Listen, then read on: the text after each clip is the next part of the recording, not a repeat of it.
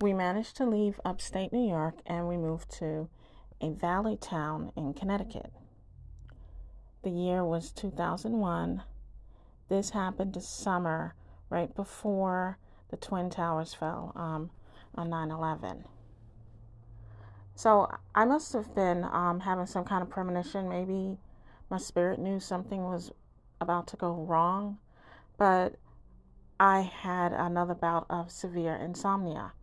So for weeks, I was just getting very little sleep. And that was the year that I had a death in the family, okay? And that wasn't too fun. So, I think that may have, caused the insomnia as well. My sister had passed, and she was also my godmother. So what happens is I get on Ambien. Well, the doctor prescribed Ambien to help me to get to sleep because I could only get to sleep at 4 in the morning and I'd sleep for a couple of hours. And I was like totally losing my mind at that point. But I didn't know of the side effects. One night, I don't know what happened. I took my scarf off my head and I put it in the hamper. I remember doing it. It was really weird. I woke up the next morning and the scarf was on my head in place. Now, I remember things that happened pretty well. And I remember I freaked. And I'm like, oh my gosh, this scarf, why is it on my head? So I wake up my guy and he's like, why is this an emergency? It's just a scarf. And I'm like, no, you don't understand. I didn't always have this scarf on my head. I took it off and I'm in a panic. So then I let it go and I figured I was just losing it. So then the next night, nothing. And then the next night, I still remember. I remember get up in the middle of the night and looking in the living room. I was painting a lot at that time. And when my guy shows up, he was trying to make sure I was okay. I asked him to apparently I'd asked him to put the picture up on the wall for me. But then I totally blanked out. And the next morning, I was very surprised. I was like, what's going on? And he's like, you asked me to put the picture on the wall? After some days, I recalled it. And now I remember, after that to now I remember. But it's been a lot of years, obviously. But I didn't remember immediately. I was kind of shocked when I saw it up there when I woke up. So soon after, I found out that those are the effects of Ambien. The doctor, and I looked it up, told me that yes, it can cause sleepwalking. And I'm like, oh great, like I already have enough problems. But what was funny is after a while I started feeling like something was watching me in my bedroom. And I was having like dream visions where I could have sworn something was like coming in or opening the door. That would come later, but I still felt like someone was coming in the room. Like the door was open, and this is in my sleep. And I was in a church at the time, another church, so this is when I was going to church. So there was a Cajun woman, young woman, a few years younger than me. I was probably around 29 at the time. She told me that that's a spirit, She said it's a spirit. So like, just pray harder. So I did, and it didn't go away. But we ended up, after a couple of years, we moved out of that place. Okay, fine. And obviously, soon after the Twin Towers happened and they went down. And then that's when I started having those visions. So, but before we moved, we were invited to a party. One of my husband's coworkers, they were professionals, They invited him to like a get together with some of the people from work. And so we go to the party that night. It was just a get together. It was fun. It wasn't that serious. But, Connecticut can be weird, okay? And I hear it still is. So he's Asian. He's Filipino. He's there with his brothers, and he's helping to raise one of his brothers. And he had some help. And then the coworkers were there too. And people were different races, mostly Asian. And well, the races matter. A lot of people were Caucasian from work, and others. So the person who let us in, he looked like a Japanese man. All right, and he asked for our coats. He was tall. He had a nice physique. He had a full set of hair, very nice looking. But his friend is Filipino, and so I'm like, okay, whatever. And he takes our coats. It's in winter, and then he shows us to the living room where everyone was, and so his friend says, "Oh, go get yourself, get some punch, get something to drink, whatever." We go into the kitchen. We go to get some punch or whatever we're drinking. Not a big deal, or soda, whatever. The guy's following us around. He followed from the time we were in the front door through the living room. He followed us all through the house. He was watching us, watching me. I was like, oh my gosh, is it because I'm the only black person here? Do they think that I'm going to steal something? I got so paranoid that it just ruined my evening. And yes, I talked to the people that were at the party. Haha, it was a lot of fun. But I still have that dark cloud. So when it was over, we left. And I told my guy how it made me feel. So he confronted his friend at work, and they were really good friends. We all became good friends. And he asked him he said, I don't know, is he Chinese or Japanese? But this man, he made us uncomfortable, made me uncomfortable even more so. So he's thinking, he said he told him what happened, and his friend is thinking. He's thinking and thinking and thinking. Who could it have been? And I'm like, come on. There's only so many people that look Asian at the party. Yeah, there was a bunch of them, but it wasn't that many. I'm like, seriously? He didn't know who it was? And he said he was standing there a long time at work thinking, who could it possibly be? So then the next day, the day after that, he comes home from work and says, his friend tells him he has no clue who that could possibly have been. He said there was nobody at the party that fit that description at all. Literally at all. And we both saw this person. He looked human, and so it freaked us out because at first we're like, oh, that's just funny. He's, is he being funny? It's a joke, a game. Obviously, the guy looked us in the face, followed us around. So then, day number 3, he's like, he really doesn't know who it is. And I'm like, what is going on? After a while, I'm like, is that a ghost? Could that have been, I'm like, that can't be a ghost. Okay. So that happens. Then we move to a quaint little town in Hartford County because we needed something more diverse. So it is closer to his job. So we moved there. I'm at home and I'm minding my own business. And I start hearing the door, the storage was a storage. Your stuff could be in any one of the storage rooms in the building. Ours was not next door to us, okay? And I'm hearing the door. It was the day was kind of windy, but not that windy. The door is banging open, banging, banging, banging, open, close, bam, bam. Then I hear boom, boom, boom, boom, boom, boom, boom, boom, boom, boom. I hear people walking up and down the stairs because it went underground. And this went on for like a half hour, and finally it was so loud, and it was next to our townhome overlooking the river. I finally called the office and I said, there's a lot of commotion. It sounds like in the storage next to us. Do you know what's going on? And it was unusual. And the woman in the office, she checked to see what was going on. She contacted me again and she said, she was wondering if there was workmen, because they did have them earlier on, on the property. And she said, no, nobody was there. I'm like, what do you mean? What do you mean no one was there? She says, no, we don't have any workmen there. And as far as I know, unless, somebody had their stuff in storage, but I didn't even see anybody. That's when I realized I don't even recall seeing anyone. And she said, and it sounded like there probably was workmen. And she said, oh, maybe it's the wind. And I'm like, what? Okay.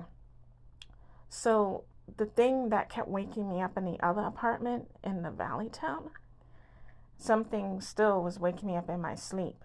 And the same woman from that church, the young woman from New Orleans, she told me that once again, it's spiritual. But I added on that now I heard a voice. It was like a radio, and it was a woman. And she said something like, it's time to leave, or whatever she said. Or I don't know what she said, like, we should go and get some tea. She sounded very proper. And so I'm like, I don't know what's going on. And she said, so did you hear it? But you know, you heard it, but you didn't hear it. It's real, but it's not real. I said, yeah, exactly. The door opening and closing, me thinking someone opened and closed the door, the same thing. She said, I know exactly what you're talking about because I'm from, Louisiana and being in New Orleans. And then I went to college in Texas. She says, it's so spiritual in the South. I experienced that and then some. And she told me, if the devil really wants to scare you, he will scare you. And she said, you haven't seen anything yet. And that she had seen things form, disgusting things take shape and form. I should have told her about the guy also that we didn't know who. I don't know. We'll just call him Ghost or Ghost Man. But anyhow, so the same thing. She said, leave your lights on, pray. And then she even prayed with me because at one point when I told her about the woman and everything, at one point it had come to a head. I was crying. I was almost hysterical. It was on the phone. And I was like, oh my God, it's coming for me. What's going on? And she said, calm down and everything. So it did get a little bit quiet. And then after a while, I had spoken to like a family member who had told me, also distant relative, that the jinn spirits will do that as well. And I said, jinn? What are you talking about? Like, I heard of it, but what is that? And he was a Muslim man. And he tells me that he sometimes come home from work at the time, and there was a woman, the same thing, and she would talk to him. He said he would take a broom and sweep the whole house and sweep her to run her out of the house. So I'm like, what's going on? And we must all be going nuts. Then, so I had to like accept that maybe this is just who I am. But I wasn't. I still thought maybe it could be prayed away, and it wasn't. Then the sleep paralysis came. And when the sleep paralysis came, that was it for me. I was so scared. The first time it happened, I woke up and I could not get out of my consciousness. So that was very weird. I didn't even know that was a thing.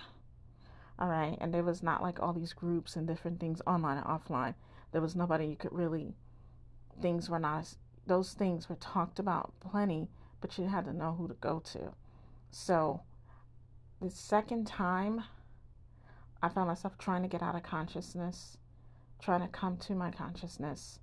I finally, while I was still in church at the time, so I was like, Jesus.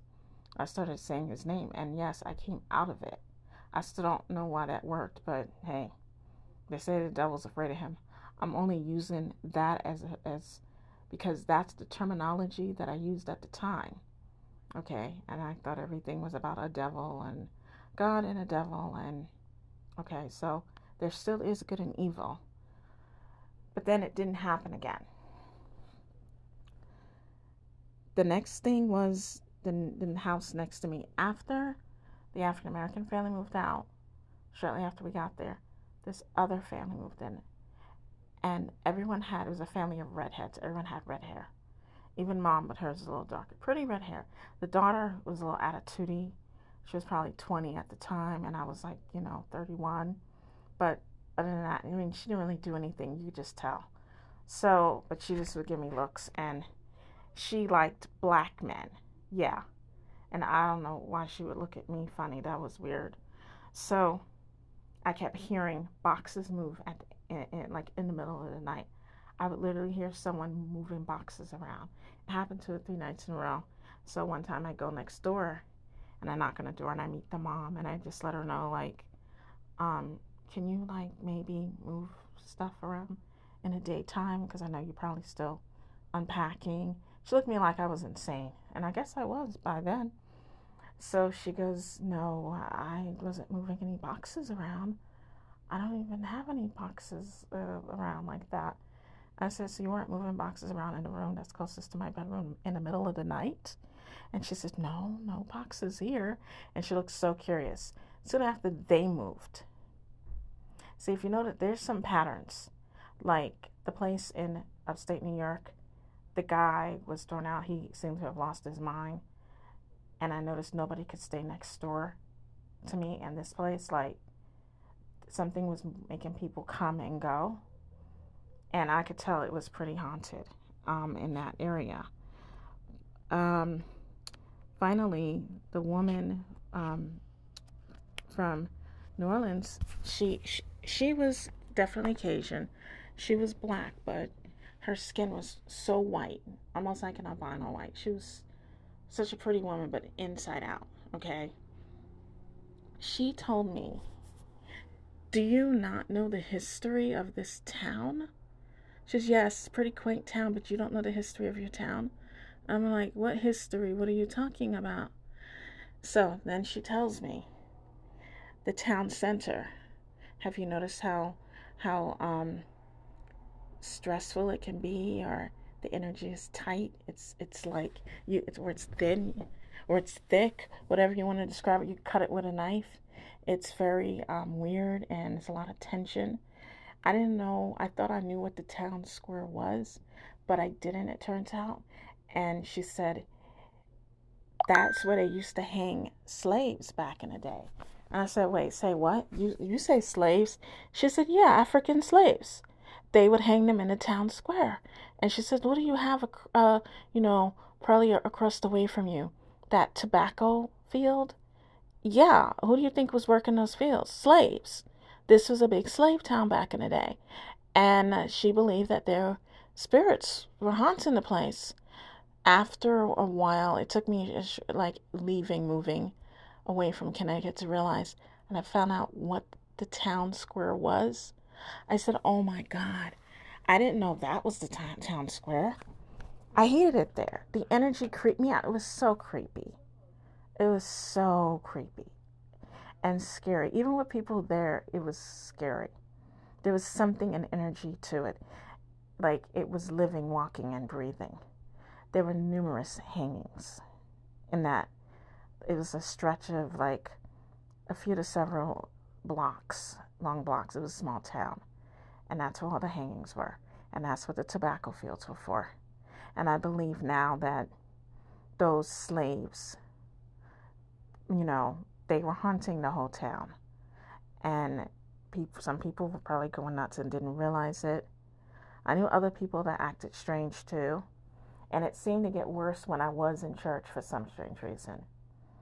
So at some point, we did end up leaving the state of Connecticut, and it was quite a trip because on our way out, after we had our first child, we decided to change our car. We got a new vehicle, so we got the Mazda Protege, and we bought it from a man in our credit union. Okay, and his name was Trevor. Well, Trevor was shocked when, it broke down. It got weird on my husband, and he said it was the electronic part of the car that went insane. We bought a lemon, so we wanted a new one, and we had excellent credit and everything. So Trevor agreed to give us a new loan, and he said, "Wow, I wasn't expecting you back so soon. It's only been like weeks, He was like, "What's going on? It's only been like a month, barely." So he did that for us. Plus, he knew us for a while. At that point, the credit union knew us.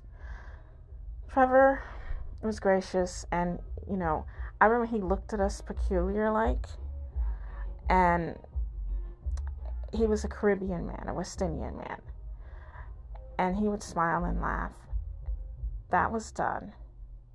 So then we left. And that's where the story, takes off again. You got to find out about Trevor. Next comes the haunting in New Jersey. And stay tuned because this is something else.